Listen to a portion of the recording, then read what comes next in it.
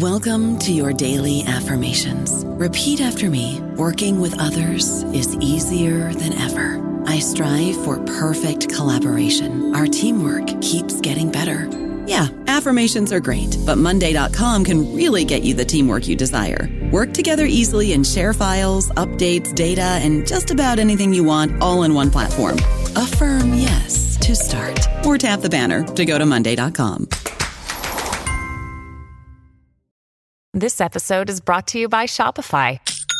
Forget the frustration of picking commerce platforms when you switch your business to Shopify, the global commerce platform that supercharges your selling wherever you sell. With Shopify, you'll harness the same intuitive features, trusted apps, and powerful analytics used by the world's leading brands. Sign up today for your $1 per month trial period at shopify.com/tech, all lowercase. That's shopify.com/tech. Little Wing is now streaming on Paramount Plus. I'm in a period of emotional upheaval. Is that all the I don't care crap? A little adventure. Where are you going? I'm gonna steal a bird from the Russian pigeon mafia. Let's do it. Goes a long way. Starring Brooklyn Prince with Kelly Riley and Brian Cox. Life can hurt, but life is sweet. Little Wing, rated PG-13, may be inappropriate for children under 13. Now streaming exclusively on Paramount Plus. Welcome to the New Books Network. Hello, I'm Nathan Smith, a host for the New Books Network. I have the pleasure today to speak with Gary Tomlinson, Sterling Professor of Music and the Humanities at Yale University, about his book, The Machines of Evolution and Scope of Meaning, which was published by Zone Books earlier this year. I should note that this interview is a first for me in some respects. Normally, I'm sitting behind a computer talking remotely with an author that I've never met. Today, I'm speaking with someone in whose office I was sitting just 2 days ago. And what's more, we are kind of co-teaching, or I am his TA for an opera and philosophy class this semester. And in addition to TAing for him this semester, I've had the pleasure of having Gary as an instructor and mentor over the past 3.5 years, ranging from nerding out over sci-fi in a meeting ostensibly about my term paper on Willem Flusser, to correcting crossed etymologies during my prospectus defense. So I am very pleased to be able to give back a little bit in providing a platform for his most recent work here today. So to steal a few good words from the inside flap, what is meaning? How does it arise? Where is it found in the world? In recent years, philosophers and scientists have answered these questions in different ways. Some see meaning as a uniquely human achievement. Others extend it to trees, microbes, and even to the bonding of DNA and RNA molecules. In this groundbreaking work, Gary Tomlinson defines a middle path, combining emerging thinking about evolution, new research on animal behaviors, and theories of information and signs. He tracks meaning far out into the animal world. At the same time, he discerns limits to its scope and identifies innumerable life forms, and including many animals and all other organisms that make no meaning at all. Tomlinson's map of meaning starts from signs, the fundamental unit of reference or aboutness. Where signs are at work, they shape meaning-laden lifeways, offering possibilities for distinctive organism niche interactions, and sometimes leading to technology and culture. The emergence of meaning does not, however, monopolize complexity in the living world. Countless organisms generate awe-inspiring behavioral intricacies without meaning. The Machines of Evolution and the Scope of Meaning offers a revaluation of both meaning and meaninglessness, uncovering a foundational difference in animal solutions to the hard problem of life. And with that, Gary Tomlinson, welcome. Thank you, Nathan. It's a pleasure to be here with you, and a pleasure to record this for the New Books Network. Thank you very much for doing this. Of course, no, it was my pleasure. As we've talked over the past few weeks, I really enjoyed the book, and I'm happy to be able to share it. So this book is in some ways the third book of a trilogy that you've been working on that focuses on the intersection of, for lack of a better word, culture and evolutionary biology, kind of bridging things from both of those domains. Could you briefly introduce us to the larger project this book grew out of? Sure. Of course, my starting point is as a musicologist, but well over a decade ago, I began working on the problem of the origins of human music-making capacities. That resulted in a book from 2015, A Million Years of Music.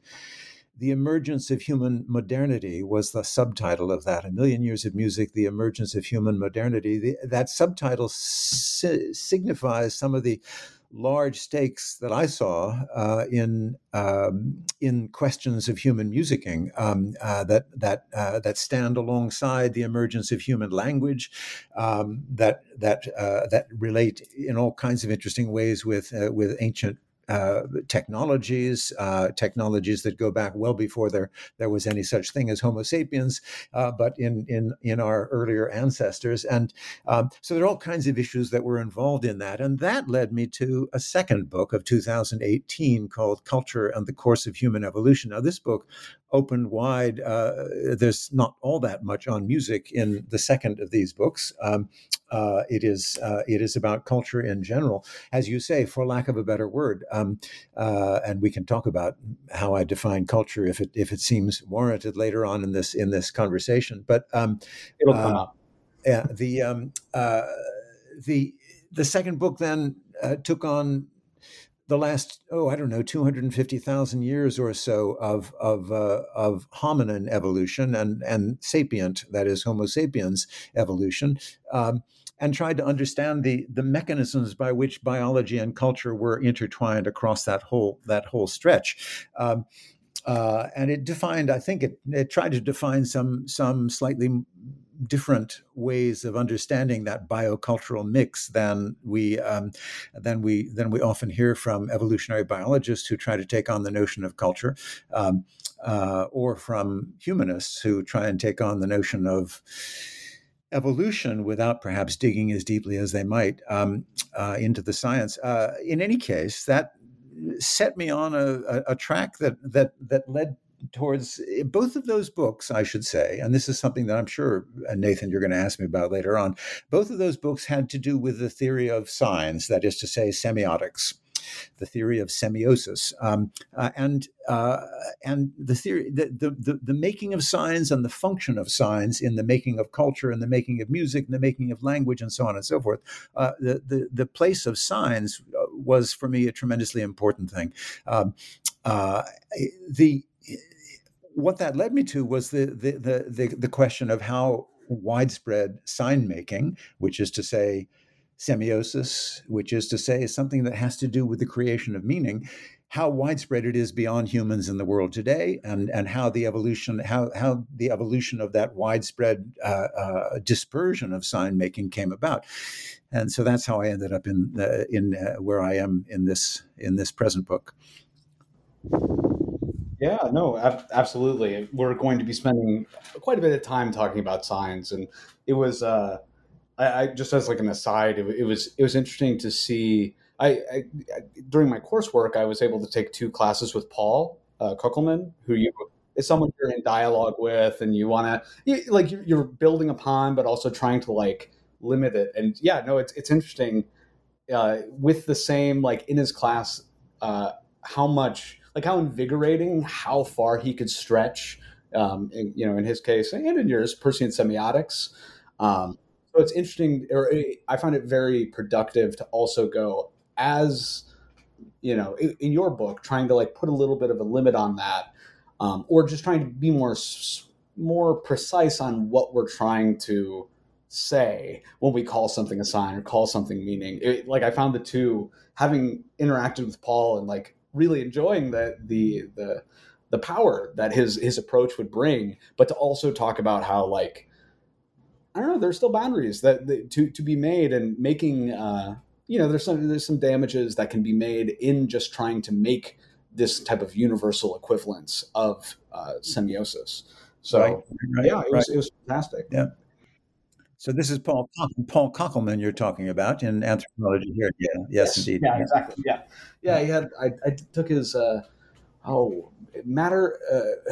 matter and materiality, or meaning and materiality course, and then his it was the one that ended up being the book, The Age of Interpretation, or Interpretation in the Age of Computation. So it's like very good. Yeah. Okay, but that actually kind of leads me a little bit to my next question. So this work is striking out something of a middle ground in discussions of semiosis. At one extreme, we have a hard anthropocentric position that localizes meaning only in humans. And I'll note that that view has a very long history and has been critiqued and deconstructed many, many times.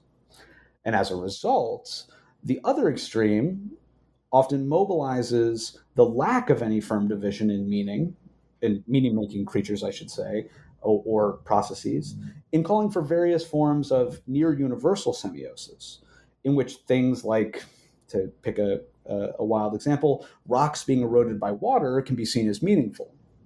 So in some sense, we have a Goldilocks and the Three Bears situation. On the one side, it's too limited. On the other side, too broad.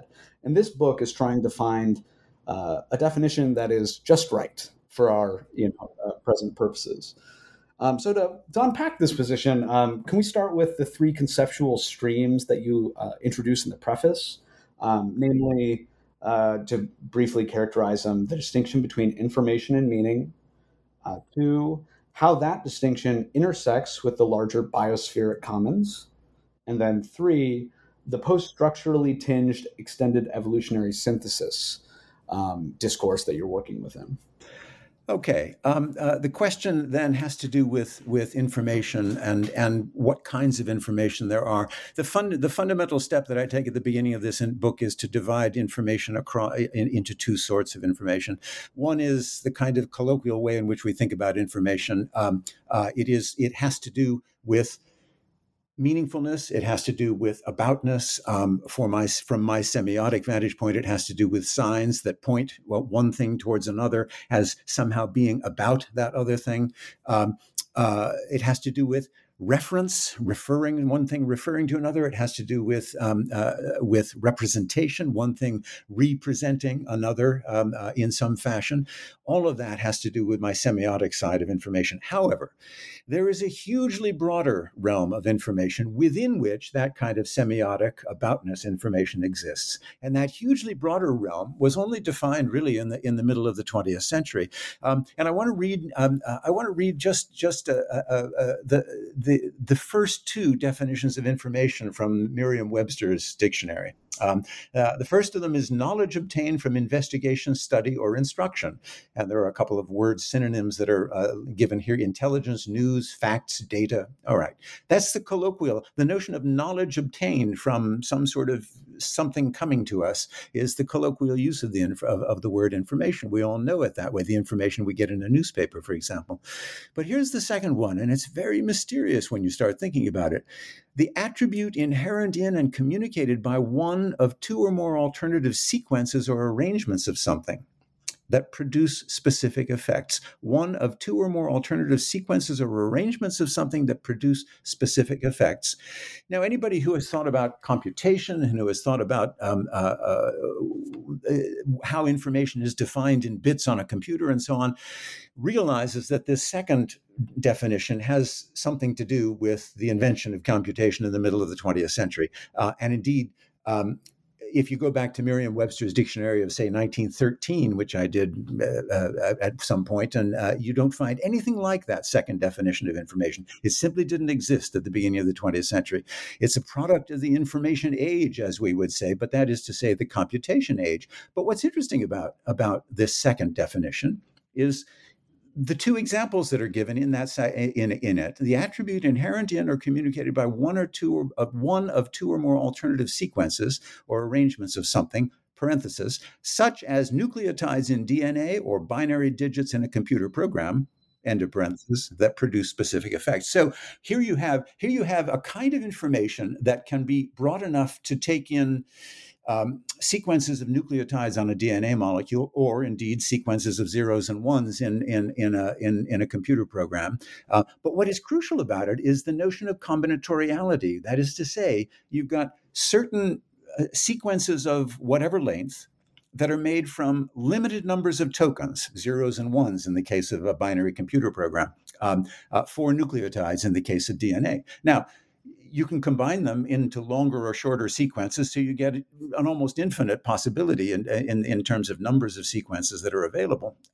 But nonetheless, it has to do with the combinatorial arrangements that, as the definition says, produce specific effects. So here is a causal definition of information, right? It is a definition of information that has nothing. It has to do with efficacy in the world, whether DNA molecules transcribing onto RNA or computers and everything in between, but it doesn't have to do with meaning in the world. Causality, efficacy, but not meaning.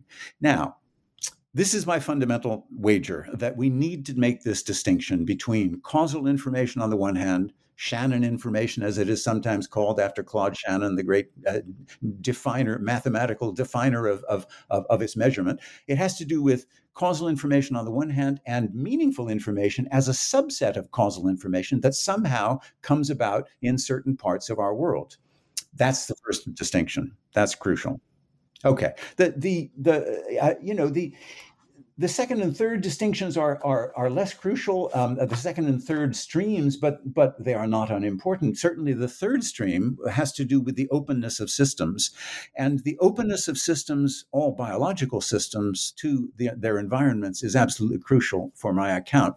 Which is to say that in order for us to understand meaning, and in order for us to understand how this other kind of information, meaningful information, comes about in certain biological systems in their interactions with the environment, we need to understand the mediation between the organisms themselves and what is outside them. We need to understand the effects going back and forth. In other words, not just from the genome out to a phenotype to then the environment, but from the environment right back into the genome, changing the expression of the genome on a moment-to-moment basis. That openness is absolutely crucial. And you'll note that I said it changes the expression of the genome on a moment-to-moment basis. I am not suggesting that the environment changes on a moment-to-moment basis the sequence of nucleotides in each of our DNA. What it does is it changes the regulatory mechanisms by which certain genes are expressed or not expressed, the ways in which they're expressed, adjusting at every moment the nature of the genetic expression of the organism towards the world. Somehow in that mediation then is where the second, in certain kinds of organisms, in that mediation, and this of course is what the book is about, is how that second is how meaningful information comes about. All right, I've talked on and on. Go ahead. No, I was just going to say, like in your term, like even I just want to note that your use of the term expression of genotypes, is it the genotypic expression that is the phenotype? I'm rusty on my evolutionary biology here. Well, what the traits or the character of the organism that faces the environment is the phenotype. Yes, yeah, it's the phenotype, right? And your use of the word expression, the actual point I wanted to make is not expression in the sense of meaning, correct? Nope, not at all. Yeah, that is exactly. I just want to note that's an informational connection where the coupling of organism to environment is registering kind of this openness to and this nexus between the two of them. But that is not necessarily to say that that's a meaningful. The expression itself is an information. No, indeed, indeed, and when biologists talk about gene expression, they're talking about the environment facing nature of the organism that comes about because of genetic controls. That's all, right? So that would be in my book a kind of causal information, not yet meaningful information. Now, one of the problems that comes, one of the reasons that I wrote this book is because there is a whole field out there called biosemiotics that is about precisely the role of signs in life. And this is one of the areas where, in fact, the notion of meaningful information has been extended the widest. And indeed, most biosemioticians would argue that even something like the bonding of two molecules, the DNA and RNA molecules, in the beginning of a transcriptive sort of sequence that would result in some sort of phenotypic character, they would suggest that already is meaningful. Now, we can define terms however we want to define terms. And if we want to define meaning, we can do that. In so broad a way, we can do that. However, certain kinds of definitions of our terms are productive, and other kinds of definitions are, it seems to be, less productive. And so, my definition of meaning then circles back towards something that certain kinds of organisms do in facing the world, whereby one thing comes somehow to represent or refer to another thing. And when we start talking about one thing referring to another thing, we are talking about exactly a sign. We're not talking about a signal. There are all these words that one needs to be careful about, and I spend a good deal of time at the beginning of the book defining some of them. A signal could be a chemical signal that simply, that latches on to the end of a neuron and causes an electric transmission that changes an organism in some way. Signals are everywhere, and they are causal information, most of them. But when something different happens, when there is some sort of perception on the part of an organism that is making one thing out there in the world refer to another thing, then we've got a true sign. That's something different from a signal. Yeah, no, and just we're going to come back to that in just one second, but just for our listeners going forward, I earlier used the description of like a rock being eroded by water as being meaningful in this kind of like extended meaning sphere. And it basically, in some sense, what your book is trying to say is there's something. It's not to like degrade the fact or to say like, oh, the rock being eroded by water, what a meaningless thing. They can't even use language. It's to draw a distinction between like that type of informational process and the meaningful process that I can have observing a rock being eroded by water and the types of things I can do with that. I can use that as an example right here. And like that is something different than the actual rock being eroded. Right. So that would be the causal information side versus me reading into that something, seeing it as a sign of,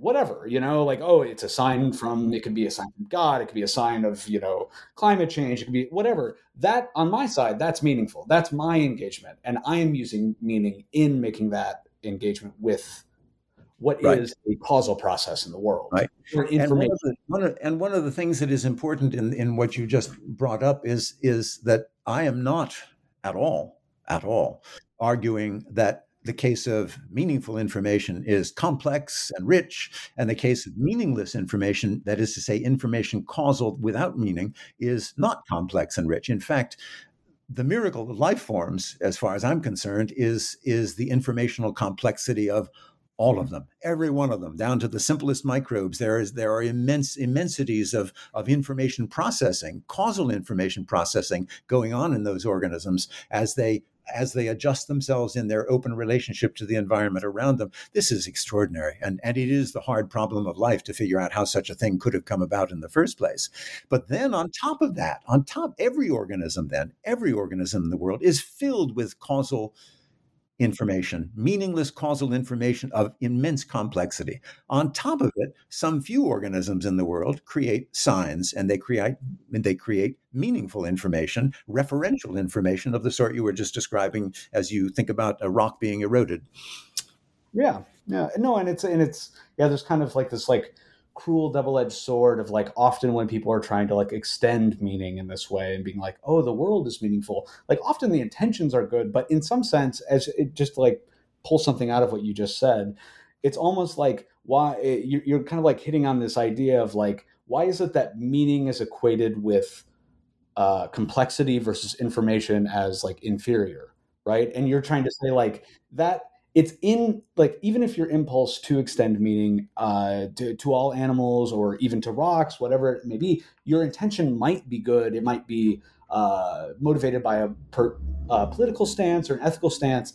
However, it still belies this kind of like this tricky thing where it's like, why is the word meaning still signifying or like its hypertext is that it's complex, therefore it's good, right? Whereas like just saying something's meaningful, like you can say that there's complexity and that there's beauty and that it's all this other stuff.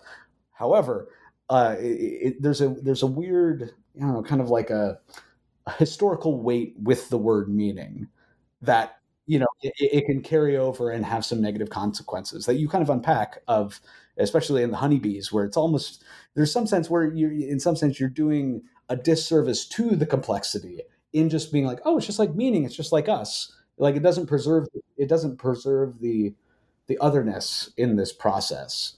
Exactly. And the two crucial, so you brought up honeybees, and there are long chapters or long sections of the book on honeybees on the one hand and songbirds on the other hand. And the reason that I took those two examples on is because, number one, they are hugely studied in advanced science that tracks us right down to the molecular level in terms of what songbirds are doing with their songs and what honeybees are doing in their hives, and outside of their hives. So the science is hugely well developed, number one. And number two, the science, it seems to me, points in different directions. It points, in the case of honeybees, towards advanced, immense, almost incomprehensible complexity of social interaction that has no signs in it. It is completely meaningless in that sense. It is governed by other kinds of complexity, causal complexity. And on the other hand, songbirds that have all of that kind of under foundation of causal information, and on top of it are creating signs to one another in what they do with their songs. So that's why those two examples figure so largely in the book. Yeah. By the way, Nathan, once you take on, and you said at the very beginning that the book is about finding a Goldilocks spot. It exactly is about finding that Goldilocks spot. I don't, of course, think that I have traced the whole border between, it would be crazy, between meaningfulness, meaningful information, and meaningless informational complexity. I don't think I've traced that border. But what I needed to do was plot out a contrast of animals on two sides of that border, and that's where the songbirds and honeybees come in.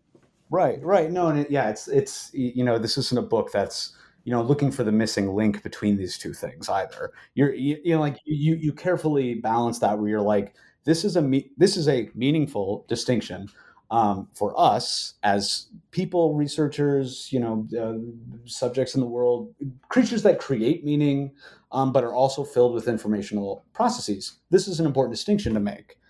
However, it doesn't necessarily. Oh, I lost the beginning of that thought. Oh no! But you're making this exact, like, it's a meaningful distinction.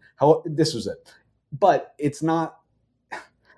It's less important about finding the missing link or the exact boundary.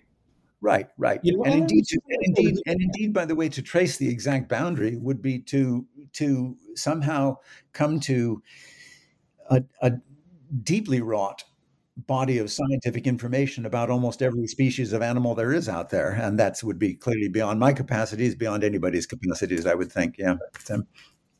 All right. Well, we've been tossing around a lot of terms and having a discussion. I just want to quickly define just a couple to kind of help our listeners follow along. So the first portion of the text, as you just talked about, outlines some of these key concepts. So can you just briefly talk about, and you already kind of have, and perhaps you might just want to reiterate, what is a sign? You're drawing on Peircean semiotics. So, but what is this sign, and what is the aboutness that helps make this distinction between informative, causality, and meaningfulness? Yes. Okay. So the Peircean notion of a sign is a three-part notion. It is not just a relationship of a sign to an object. That's crucial. There is something out there in the world. I'll come back to that out there in a moment. There's something out there in the world that somehow comes to be related in some part of itself to something else out there in the world. And in that relationship, it comes to refer somehow to that something else. So the first thing then that refers can be called the sign. The second, or the sign vehicle, was Peirce's term for it, Charles Sanders Peirce, late 19th century, early 20th century philosopher of signs and many other things. The sign vehicle is that which refers to something else. The something else referred to can be thought of as the object. However, there is a third part, and the third part is for Peirce absolutely, absolutely crucial, and he called it the interpretant. Now, this word suggests a whole lot of interpretation in a very human kind of fashion, but Peirce didn't quite mean it that way. What he meant by interpretant was let me put it this way. Sometimes he meant it in a very human interpreting sort of way, but he didn't always mean it that way. And what he was trying to grasp by interpretant was some set of capacities on the part of some perceiving organism that looks out there in the world and is somehow embroiled in the world in such a way that that relationship of sign vehicle to object comes about. It's almost like a calling of the organism to kind of make the relationship, but it also depends crucially on the capacities of the organism that enables it to make such a relationship, right? So that's the interpretant. Then you have a triangular kind of relationship in this sign, in which the interpretant is enabling. Let me put it this way, as I do in the book. You have the relation between sign vehicle and object. Think of a line connecting them. There is a line from the interpretant that intersects with that line in the middle of it, and is enabling somehow that relationship. So the interpretant line intersecting with the line between sign and object is essentially making a meta relation to the relation of sign and object. Well, it all gets very complicated, and Peirce never described his signs and interpretants and objects without it becoming complicated. But what stands at the root of it is somehow if we are going to define semiosis and its breadth in the world, we need to come to grips with what kind of evolved capacities in what kind of organisms have the wherewithal to make that relationship of sign vehicle to object. Right. No, that's fantastic, and we'll come back to that kind of question of like, what are some of these conditions of possibility for making meta aboutness laden meta relations? Because you spent a little bit of time in that in talking about abstract machines. So we'll come back to that in just one second. So that's kind of like the second half of your title. I want to just quickly define the first half of the title, machines. So you're working with the notion of abstract machines. That's perhaps Deleuze and Guattari picked it up from information theory actually, and computer science that they then generalized, and then Manuel de Landa picked up Deleuze's notion, and then he generalized it. So you're kind of, I don't know about you, but I'm very busy and I don't have a lot of time to cook. That's why I subscribe to Factor. Eating better is easy with Factor's delicious, ready-to-eat meals. Every fresh, never frozen meal is chef-crafted, dietitian approved, and ready to go in just 2 minutes. You'll have over 35 different options to choose from every week, including Calorie Smart, Protein Plus, and Keto. These are 2-minute meals. Factor meals are ready to eat and heat, so there's no prepping, cooking, or cleanup needed. They're flexible for your schedule. Get as much or as little as you need by choosing your meals every week. Factor is the perfect solution if you're looking for fast, premium options with no cooking required. Sign up and save. We've done the math, and this is important. Factor is less expensive than takeout, and every meal is dietitian approved to be nutritious and delicious. Head to factormeals.com/NBN50 and use code NBN50 to get 50% off. That's code NBN50 at factormeals.com/NBN50 to get 50% off. This episode is brought to you by Kia's first 3-row, all-electric SUV, the Kia EV9, with available all-wheel drive and seating for up to 7 adults. With 0 to 60 speed that thrills you 1 minute and available lounge seats that unwind you the next. Visit kia.com/EV9 to learn more. Ask your Kia dealer for availability. No system, no matter how advanced, can compensate for all driver error and or driving conditions. Always drive safely. Picking up aspects of that. So could you quickly just talk about what an abstract machine is? Right. Yeah. So an abstract machine, this it seems to me is a tremendously rich notion. The way Deleuze and Guattari do work with it. Here and there throughout their huge book, A Thousand Plateaus, Manuel de Landa then takes it on in especially, I think the most compelling account he has of abstract machines is in a book from the late 1990s called A Thousand Years of Nonlinear History, which is a book about European history in a way, and it's strange that it would come there, but it does come there. He does define them in other places as well. So an abstract machine, think of a set of conditions under which a process is set in motion, period. Think of it again, a set of conditions that make a process start. Here's a set of conditions that make a process start. Organisms reproduce. They reproduce with variation in the reproduction because there's no such thing as absolutely faithful reproduction.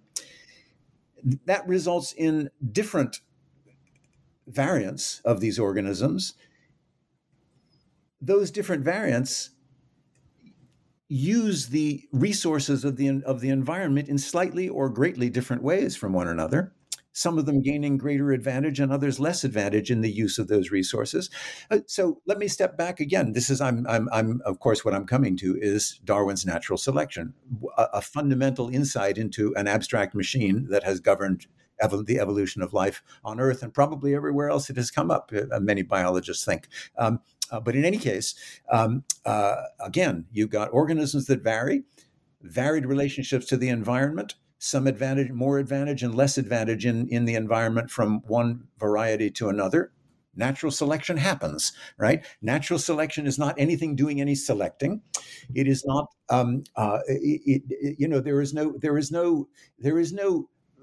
there is no material machine that is driving natural selection. It's just a set of conditions in the material world under which this abstract machine takes off.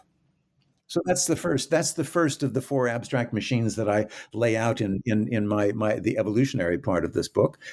These are not new insights of mine, obviously. The natural selection is at the heart of all evolutionary thought, I would say, even some evolutionary thought that sort of says, well, that wants to qualify it. So then, so we were talking about abstract machines. I go back. An abstract machine, once more, is a set of conditions that bring about, that set in motion a process. Nothing more than that. Yep. And maybe I'll stop and let you go from there. No, that's great. Yeah, I mean, because this is often kind of a mystifying concept for many people, and it seems to it is the source of a lot of very interesting interpretations of Deleuze and Guattari's work, which I'm interested in for different reasons. But an important thing to that you're kind of drawing out here is this: it's abstract, so it's not material. It's not a causal thing in the world that is pushing it. It's not something that is transcendent. There's no godlike figure that is doing the selection. So it's an immanent, immaterial process that, given a certain disposition of conditions, kind of unfolds in similar ways. And so, part of the beauty of this idea is that you can encompass something like, what is it?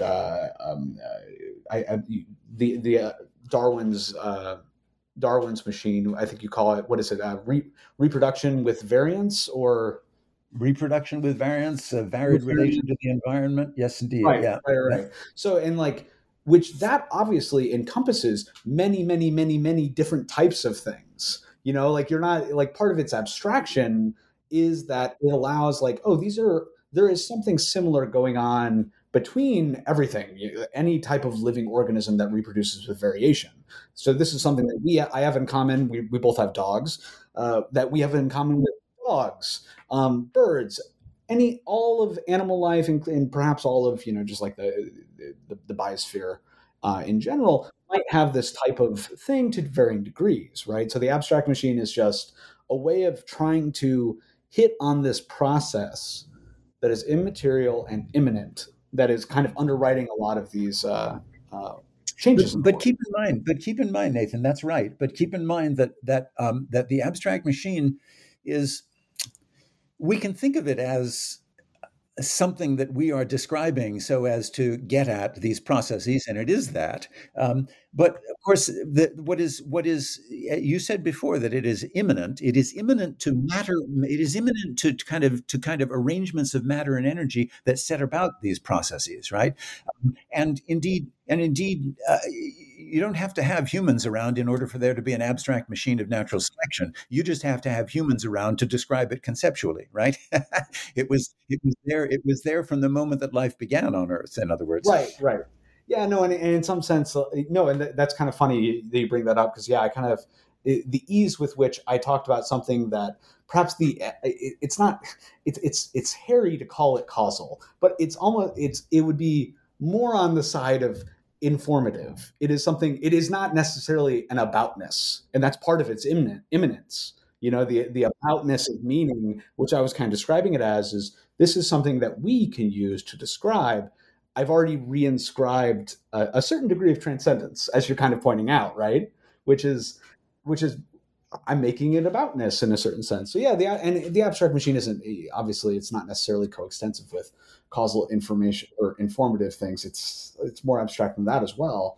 That's good. That's good. So if we were to think of other examples, again, here's the first of the four abstract machines that I want to describe. The first three of them are, it seems to me, the result of a century and a half of Darwinian and post-Darwinian and neo-Darwinian evolutionary thinking. The first of them, again, organisms reproduce with variation. They reproduce in their variation. They have different uses of the resources of the environment around them, some more advantageous than others. As a result, there is natural selection. Here's a second abstract machine. This is the abstract machine of niche construction. And now we're talking about an organism that is interacting with its environment, using resources from its environment, and hence changing its environment. So the abstract machine that arises here has a condition in which resources in any environment are limited. Organisms use resources. In using those resources, they change the environment, and so they are now living across generations in differing environments that are then going to change natural selection. So that's piled this new abstract machine of niche construction. A feedback between changed organisms and changed environments is going to be piled right on top of the natural selection abstract machine.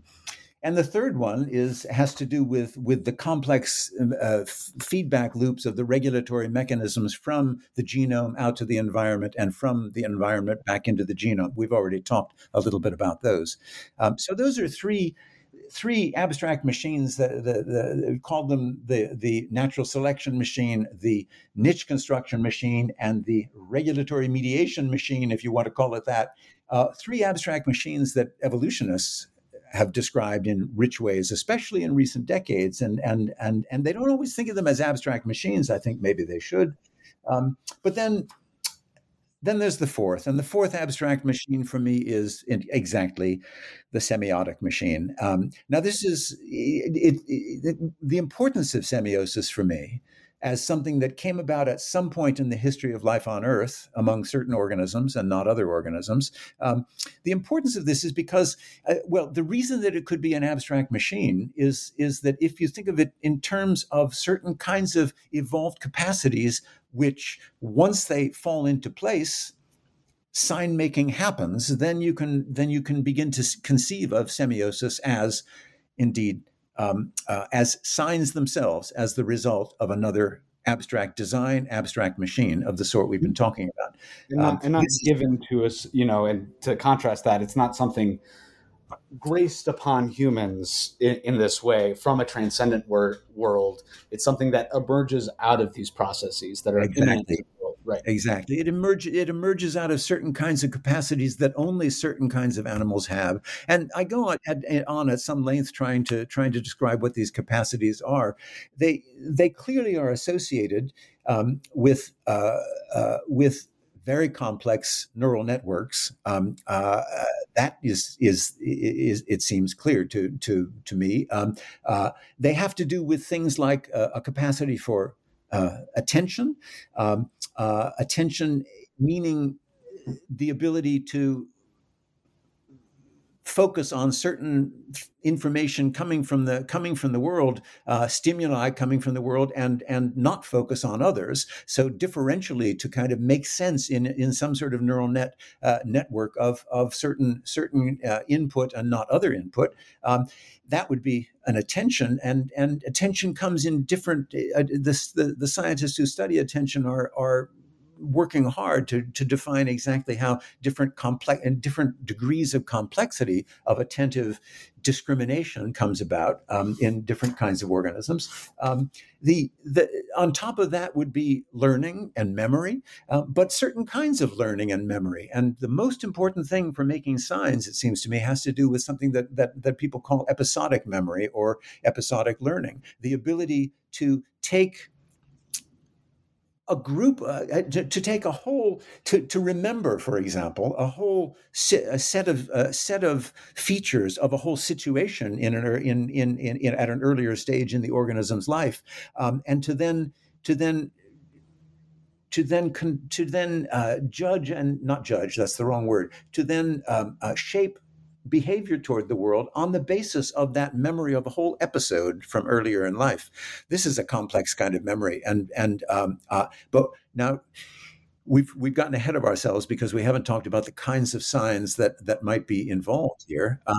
But the crucial kind of sign of the different sorts of signs that Peirce described, the crucial sorts of signs for me are indexes or indices, as they're sometimes called, the index. In semiotic theory, when it's made plural, it often is made plural as indexes. So I will refer to indexes. An index is a word that it is a kind of sign that points towards something else. It indicates it, it points towards it, which is to say, an index is by nature a sign that creates a context. It creates a circumstance around it. It is involved in an episode. So without any kind of ability to experience episodes, to memorize them, not memorize, but to remember them on the one hand, to learn them and to learn from them and to shape behavior on the basis of episodes, without any sort of capacity to do that, forming an index, which itself creates such a context, would be very, very hard to do, it seems to me. So anyway, this is kind of a very brief introduction to the kinds of advanced neural capacities that I think some animals have and many other animals and all other organisms do not have, and making some sort of border between a realm of semiotic information and the realm of complex non-semiotic information that we've talked about already. Yeah, no, and that is an important distinction, because even as you're making this distinction between, without like focusing on like defining the boundary in finding that missing link approach between informative versus meaningful covariant, or not informative causal covariance versus meaningful expression. There's also something of, and we'll get to this a little bit later as well. As you know, there's something of increasing complexity in the types of signs, in the types of ways in which organisms use that episodic memory within the realm of meaning. There's indices, symbols. Indices, icons, and symbols in kind of increasing complexity.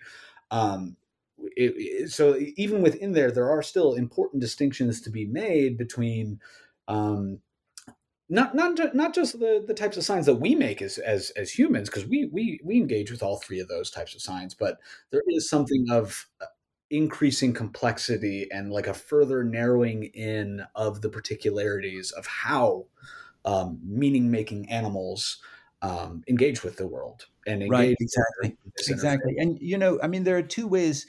The famous triad of sign types that Peirce had many ways of categorizing signs, but the most famous of these distinguished three different kinds of signs. The icon, which is a sign that bears a likeness to its object. Think of the deer crossing sign on a highway. The deer leaping is an icon for the deer that might leap in front of your car. Um, an icon, an index, which I've already defined as something that indicates something else, kind of in a pointing relationship with it, that kind of is a part of the context of something else, usually contiguous with it or close to it or something. That's the second kind. An index, by the way, as you might hear, an index is hard to define, and it is the richest and most varied kind of sign in some ways that Peirce described, and there are reasons for that. I think they have to do with the fact that all of my non-human semiotic animals, all of them, are engaged in making indexes and doing that in countless different ways. None of them, I believe, are engaged, at least in their natural habitat, are engaged in making symbols, which I'll come to. And I think also none of them are engaged in making icons, which is interesting because the icon is in some ways a more basic sign than the index, but we'll come back to that. The third type of sign is the symbol, and the symbol is often thought of as a sign that is defined by its arbitrariness in relation to its object, which is to say the word tree is arbitrary and referring to that thing standing outside of my window. But arbitrariness is not the crucial aspect of symbols. The crucial aspect of symbols, as people like Terence Deacon, Paul Koppelman, Neo-Persians of all sorts have realized, the crucial aspect of symbols has to do with the fact that symbols gain their meaning by sitting in the middle of a system of other symbols. They gain their meaning by their relation to the symbols around them, or at least partly, they gain part of their meaning by that relation. So that the best example of symbols and the clearest and the one that is right in front of us all the time is human language. A word. One category of word gains its meaning from another category of word. An adjective defines a noun. An adverb defines a verb, or another adverb, or an adjective. Most basically, a verb somehow predicates and operates on an argument, as it is sometimes called, a noun, right? That notion, that noun-verb predication is absolutely fundamental to all human language. But in each of these cases, one word is enabling the meaningfulness of another word, right? That's crucial for the symbol, right?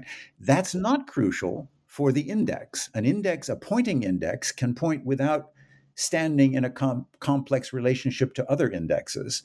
But a symbol cannot mean fully without standing in a relationship to other symbols. An icon can mean something without standing in a relation to other icons. Now, we'll have to qualify that in a moment if we talk about hyperindexicality. I think, yeah. But in any case, so the symbol then, if we think of the animals that I'm trying to describe, the non-human animals, I should always say non-human animals, but we leave that off just for shorthand. The non-human animals I'm trying to describe that are semiotic are every one of them creating indexes of more or less of greater or lesser richness in their combination with in their role in their life ways. These animals, and I think that icons, the way we think of icons, there's something that is uniquely human about what I give the example in the book. If when a Paleolithic human was painting a mammoth on the wall, that was an icon for the mammoth that might be encountered out in the world. When a Paleolithic human was out and heard the trumpeting of an icon of a mammoth, of a live mammoth somewhere over the hill, that was an index for the mammoth, right? If the Paleolithic human was recent enough so that Paleolithic human was using modern human language, and there was a word that referred to this elephant-like creature that might be over the hill or might be painted on the cave wall, that was a symbol for the mammoth. But what's interesting about the icon is that to paint it on a cave wall requires some sort of abstraction from the thing itself, from the encounter with the mammoth itself, and that, it seems to me, is a kind of abstraction that might well be unique to humans and our ancestors, humans in the world today and some of our ancestors.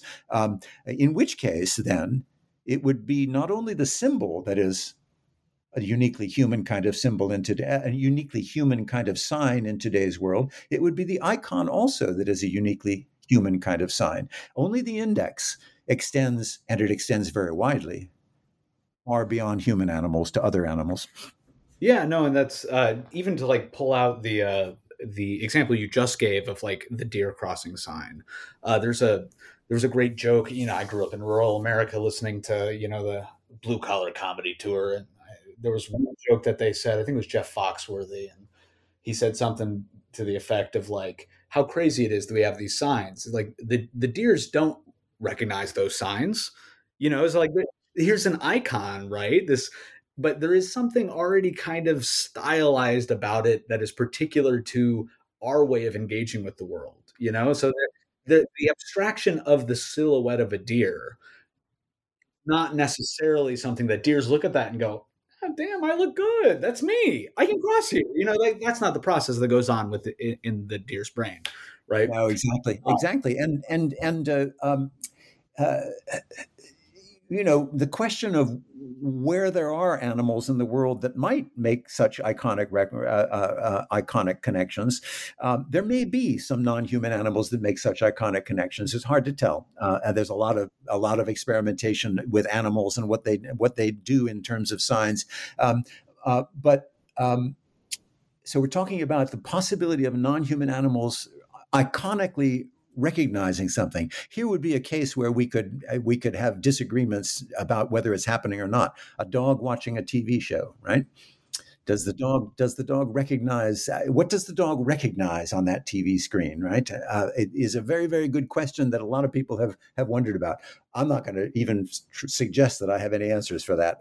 But what I would suggest is that dogs and long domesticated animals are special cases, very interesting special cases, in fact. And dogs have been domesticating humans for 15 or 20,000 years, while humans have been domesticating dogs. That relationship is a very, very interesting relationship that has made dogs in their capacities extremely different from wolves, their ancestors. They do things that wolves can't do, all kinds of things that wolves can't do. And that's very, very interesting to think about how quickly that came about. And some of those things are semiotic things, is all I was saying in my example. No, absolutely. Yeah, no, and it's it just to like tie it into like the another point that's come up a number of times. There's in the co-domestication of these two things. We Deleuze and Guattari might call it an aparallel evolution, where there's some kind of they're painting outside and grinding on the side of my house. I hope you can't hear that causal covariance going, or that index of work going on outside. Oh darn! But it sounds a little bit like a mammoth, actually.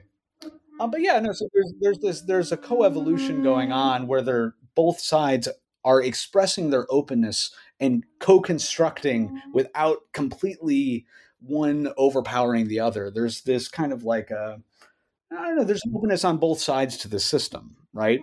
And in how, as you kind of phrased it, as dogs have domesticated humans, just as humans have domesticated dogs. There's this kind of a coevolution. So I can shut up, so we don't have to hear this. Can you tell us a little bit about the birds and the bees? Well, these are yes, I can. The general. The general argument. Now, again, these are two different arguments that are based on a whole lot of research that is out there on songbirds, what bird song is, how it is produced, how it is learned, how it is taught, what it signifies for the birds that are involved in transactions through bird song. This is very, very rich stuff. My argument is that what this stuff adds up to is that songbirds are making interpretants in order to identify the songs that they hear with certain kinds of objects or certain kinds of behaviors or certain kinds of episodic circumstances in which their lives are being played out, and they behave according to that kind of making of interpretants. Which is to say, songbirds are semiotic animals making signs out of these songs, creating signs in order to communicate. In other words, the honeybee example. Honeybees, as anybody who has thought about them at all knows, and we should all be thinking about them because we're losing them. And something like a third of the foodstuffs of Homo sapiens on Earth today are related to the pollinating activity, especially of honeybees. And we cannot lose this species for any number of reasons, especially including our own healthy and thriving survival. But in any case, honeybees. They have these immensely complex social relationships in their hive that extend beyond the hive to the foraging for nectar, pollen, and so on that they get from flowers and flowering plants. And these immense complexities, the more back in the 20th century, at a certain point in the middle of the 20th century, Carl von Frisch, an entomologist and biologist, he actually won a Nobel Prize for this work. He defined something that he called the waggle dance of bees. They come back to the hive and they make all kinds of motions that signify, according to von Frisch, they signified the productivity of the flower they had just come from, the direction to the flower they had come from, and even the distance from the hive of that flower. Now, he called this the Tanzsprache, that is to say, the dance language. He called it a language, and he thought of it as a symbolic communication of one bee to another.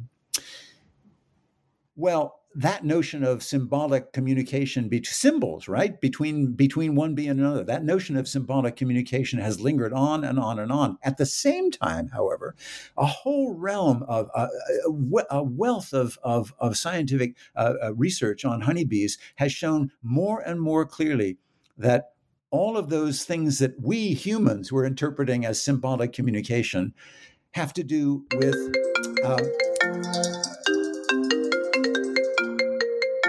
sorry about that. My phone ringing, and it might ring again, I'm afraid, but I'm going to turn off my phone if I can. Wait a second. I'm turning it off. Yes, okay. But what? Hold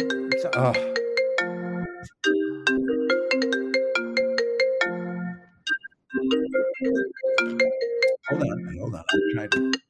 I'm declining the phone call. We're trying. This is my son, whom I would love to talk to, but I'll get to him after we're done. So let's see. I've been talking about honeybees. So this whole notion of symbolic communication among honeybees came up, but the new research is suggesting more and more clearly that we can explain all of these complexities of behavior through direct chemical stimulation of pheromones, chemical stimulation of fragrances from the flowers, chemical stimulations of various sorts, and then pile that on top of complex feedback cycles of economies of honey stored or not stored in the hive, numbers of larvae that need to be taken care of and fed or not in the hive, and so on and so forth. A complex balance, a complex economy. Again, immense complexity, but all of it causal complexity, with no interpretants being formed, no signs being formed. So this is the argument, again, places honeybees on the non-semiotic side of immense biotic complexity. Songbirds, of course, they have that immense biotic complexity because it's the foundation of all life, but on top of it, they are creating signs with their songs as well. So there are two different sides of the border. Anyway, that's what these sections of the book are about. I think it's hard for people to take on. One of the things that I've tried to do in the book, it's hard for people to take on the degree of complexity of animal behaviors that are out there in the world, and indeed organismal behaviors, trees, plants, microbes, and so on and so forth, everything, all kinds of life. The degree of behavioral complexity, the complexity of the relationship of organisms to their environment, it's hard for us to take that on in all cases without wanting somehow to locate meaningfulness in the middle of it. One of the fundamental things I'm trying to describe here is, on the one hand, is what are the conditions under which signs are made in the world, and on the other hand, think about this immense, rich biotic complexity that doesn't need signs. Think about it in a way that doesn't kind of load onto it all of this human inevitable making of signs. We can't help ourselves when it comes to making signs. We do it all the time, right? Yeah, no, and it's like, kind of like what I said earlier. It's like even when the impulse to extend this meaning is well intentioned, and it's like, but there's something about it that kind of reinscribes anthropocentrism in that process of kind of going like, I know damn well that I'm a very complex creature, and me and my friends, we're all very complex creatures. I'm seeing complexity in the world. Therefore, I'm having, it's this complexity that extends beyond my ability to conceptualize, much like the complexity of the human mind and language. And like, there's something of that, like, it's something that people jump to, but it carries with it a lot of baggage that you're trying to like help detangle and it was especially in the honeybee chapter that this came out to me of the immense complexity but also the impulse to want to, in trying to like come up against that immense complexity that is so hard to conceptualize, like the impulse to just say like, wow, that's meaningful. Like they're exchanging, like it's that impulse of like wanting to bestow and appreciate their complexity, but not having to reinscribe, just being like, oh yeah, they're just like us because we're the most complex. It is Right. like the period. Yeah, right. Exactly. So so on the one hand, the two impulses here that I'm working against in some ways, they're impulses that are deeply human impulses. One is the impulse to see ourselves as so special that there could be no other organisms that could be complex in anything like the degree that we are complex. That would be what I call humanist parochialism, right? And that would be the side that tends to arrogate to humans only meaning making in the world. And then on the other side, there is the impulse to say, wow, look at all this complexity, and to assign to the complexity the same kinds of meaningfulness that we assign to our own complexity when we're interacting with each other, right? And that would be then what I talk of as semantic universalism. That is to say, finding meaning everywhere, all the way down to that DNA and RNA molecule bond, right? All the way down to there is where people will trace these things. And I think both of them simply obscure very meaningful, that's the wrong word to use. They obscure very important differences in the world. And to understand our relationship out into the world, to open humans out into the world it's absolutely incumbent on us at this point in the Anthropocene and so on, to stop destroying coral reefs, to kind of understand some sort of empathetic relationship, as well as a relationship of thriving and precariousness and precarity that we are in with coral reefs on the one hand, at the same time as we don't turn coral reefs into something human-like, but we understand them as decidedly different from us. That this is one of the dichotomy that I'm trying to work with in this book.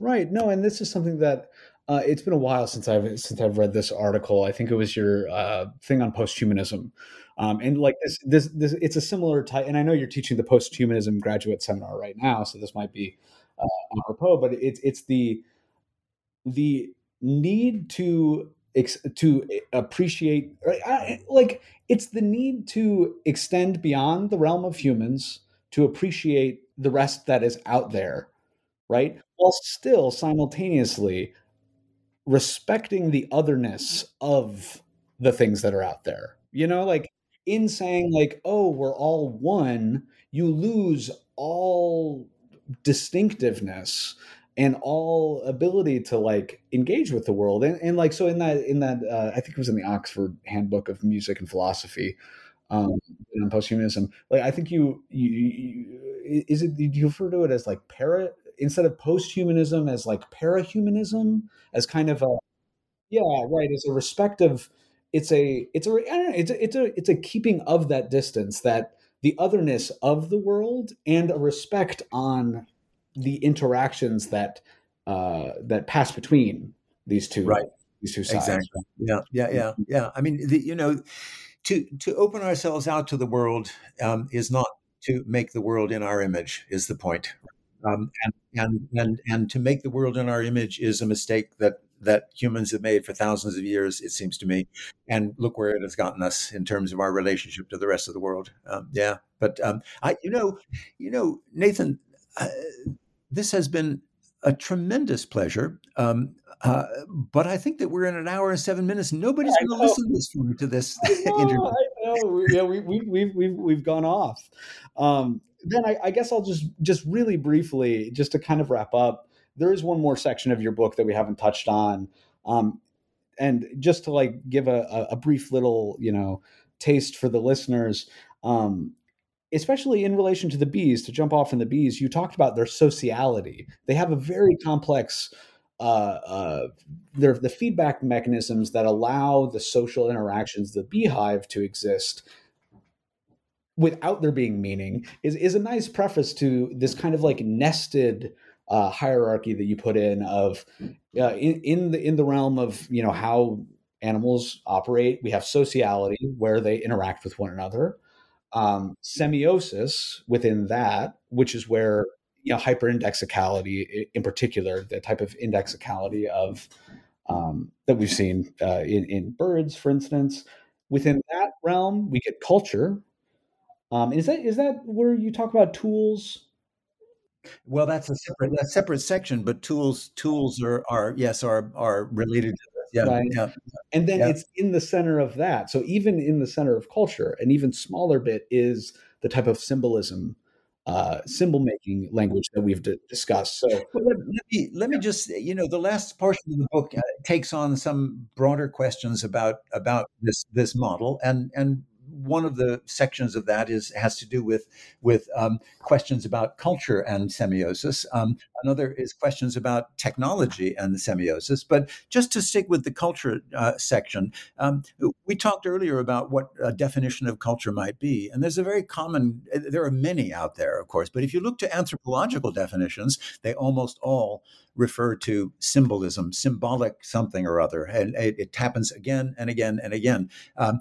So that would put it in a very small realm of Persian sign making, it seems to me, too small a realm. Here's a broader definition that is well known and used by a lot of biologists and evolutionary biologists who want to think about culture in broader ways, and even some anthropologists as well. Think of culture as the situation in which an animal can learn something in its lifetime that it passes on through some mode of pedagogy, passes on to its followers, to the next generation, an intergenerational archive of materials of behavior somehow, or modes of behavior that can be passed on. It might be a cumulative archive of behaviors, or it might not be.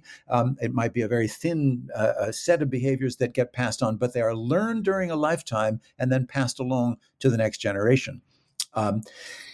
If that's the mode of culture, then a number of things follow. But one of the things that follows is that first of all, animal sociality is a huge realm that most of which, in my view, is causal information, not meaningful information at all. So animal sociality would include those honeybees, for example, hugely complex sociality in the hive, but without signs.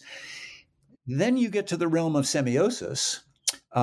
But within that, not all animals that are semiotic animals are in fact learning things in their lifetimes to pass on to their progeny, which is to say that not all semiotic animals are also cultural animals. So culture is then a smaller realm within the semiotic realm. And then finally within that, not within the cultural realm, not all cultural animals. If there are cultural animals aside from humans, they're not indulging in symbolism, they're indulging in indexicality. And I think there are many cultural animals in the way I've described it beyond humans, but they're engaging in indexical cultures, not in symbolic cultures. So symbolism then is a smaller realm within the cultural realm, and it is a realm that it is a kind of culture, symbolic culture, that probably in the world today only humans produce. But that doesn't mean that only humans produce culture. That's what old anthropology would have told us and tended to tell us. Instead, we need to understand indexical cultures on the part of non-human animals, many non-human animals, whales, songbirds, again. There are a number of different kinds of some of the great apes, some monkeys, indeed, not only apes but monkeys seem to be cultural animals in this way. Certainly, chimps and bonobos and gorillas and certain kind of humpback whales, sperm whales, many songbirds, and so on. These are cultural animals, but indexical cultural animals, not symbolic. Anyway, okay. So I guess to close, you see, Nathan, if you get me started on any of this, I go too long. I'm sorry. No, it's fine. There's no hard time limit on these, and I think I think to close, then I'll ask you one question, which ties us back to that fateful meeting about Willem Flusser when we started talking about sci-fi, and you recommended to me, among a number of books, which I've read since then. One of them was Jenny Mieville's Embassy Town. And Embassy Town. I'm just Whoa. Yeah. curious. Yeah. It strikes me now because I remember reading your text and thinking about this book again, because I read it on your recommendation. And there is this, and at first I was thinking, are the indigenous inhabitants of that world outside of the embassy town itself, are they meaningless creatures that in the end of the book enter into meaning? But I don't think that's quite right, especially in No, this. I don't think that's quite right. No, I don't think that's quite right. I No, think no. that they might lie within semiosis, within culture, even, which they clearly have culture. And the transition that happens in their language making is, at the end of the book, the transition into symbolism. Exactly. Is that, is that I think that's exactly right. I think you've got it right. This is. I think Embassy Town. If anybody has listened to this all the way to this point in this interview, this is the payoff for the interview. Go read China Mieville's Embassy Town if you haven't. It's a great science fiction novel, and it's a great read, and it's great fun, and it also is struggling with the issue of different kinds of semiosis within language, even, and it's fascinating in this regard. So you've got these colonizing humans who have only a small purchase on this planet, and then the indigenous aliens. They aren't aliens; they're the indigenes who live on the planet, and there is a huge fundamental break between in a fundamental disconnect, I would say, in the ability of the humans to communicate with the indigenes, because the indigenes are working with a language that is absolutely indexical, absolutely incapable of any kind of lying, among other things, deceit. It stands in a pointing relationship to the world, but in a very, very rich way. And the book is partly about what happens when humans begin to introduce symbolism into the midst of this indexical language, and disasters happen when that happens. Anyway, it's a great book. People should go read it. absolutely? Yeah. No, it's funny. Yeah, like I said, I was going in. I'm like, yeah, oh, they must be like meaningless. And then as I was reading the book, I was like, no, they aren't meaningless. They totally have meaning. They have sociality. They have meaning. They have a culture. They have the repertoire of what are they, metaphors? Like the people who embody, like the girl who jumps in lake or something to that effect, right? Like, and it's not symbolic. And yeah, they have an archive that they pass on. So yeah, that's interesting that it's the novel in some sense talks about that exact in this nested hierarchy that you put out, the transition from culture to symbolic culture. Exactly. Yeah. And by the way, I think if you read the book carefully, I've read it now twice because I like it so much. I don't read science fiction books twice very often. There are some that I do, and I read multiple times. Ray Bradbury's Martian Chronicles is another one that I read multiple times. But this book. It is struggling to do something that is very, very hard to do, to describe a circumstance in which there is this language that is fundamentally different from a symbolic language. What would it be, right? And I'm not sure that China Mieville quite pulls it off, but it is a noble effort to imagine this and to work with it. Anyway, it is it is the science fiction novel among those that I know that is, in a funny way, most immersed in semiotic theory, even though there is another science fiction novel out there called Semiosis, by the way, which is a rather good one. Yeah. But anyway, all right. Well, it's been an absolute pleasure. I mean, we could just keep. Well, for me too, Nathan. Thank you. Really, thank you so much. It's been a great pleasure for me, and I hope some of this has been somewhat clear, as I've tried to explain. Good. I'm sure. No, and I look forward to seeing you on Tuesday, and we can talk more about sci-fi then. Indeed. All right. Thank you, Gary. Again, your book, what was it called? The Machines of Evolution and the Scope of Meaning, from Zone Press, came out in January. Thank you to all of our listeners, and thank you, Gary, for spending your Saturday with me. Thank you so much. Bye-bye.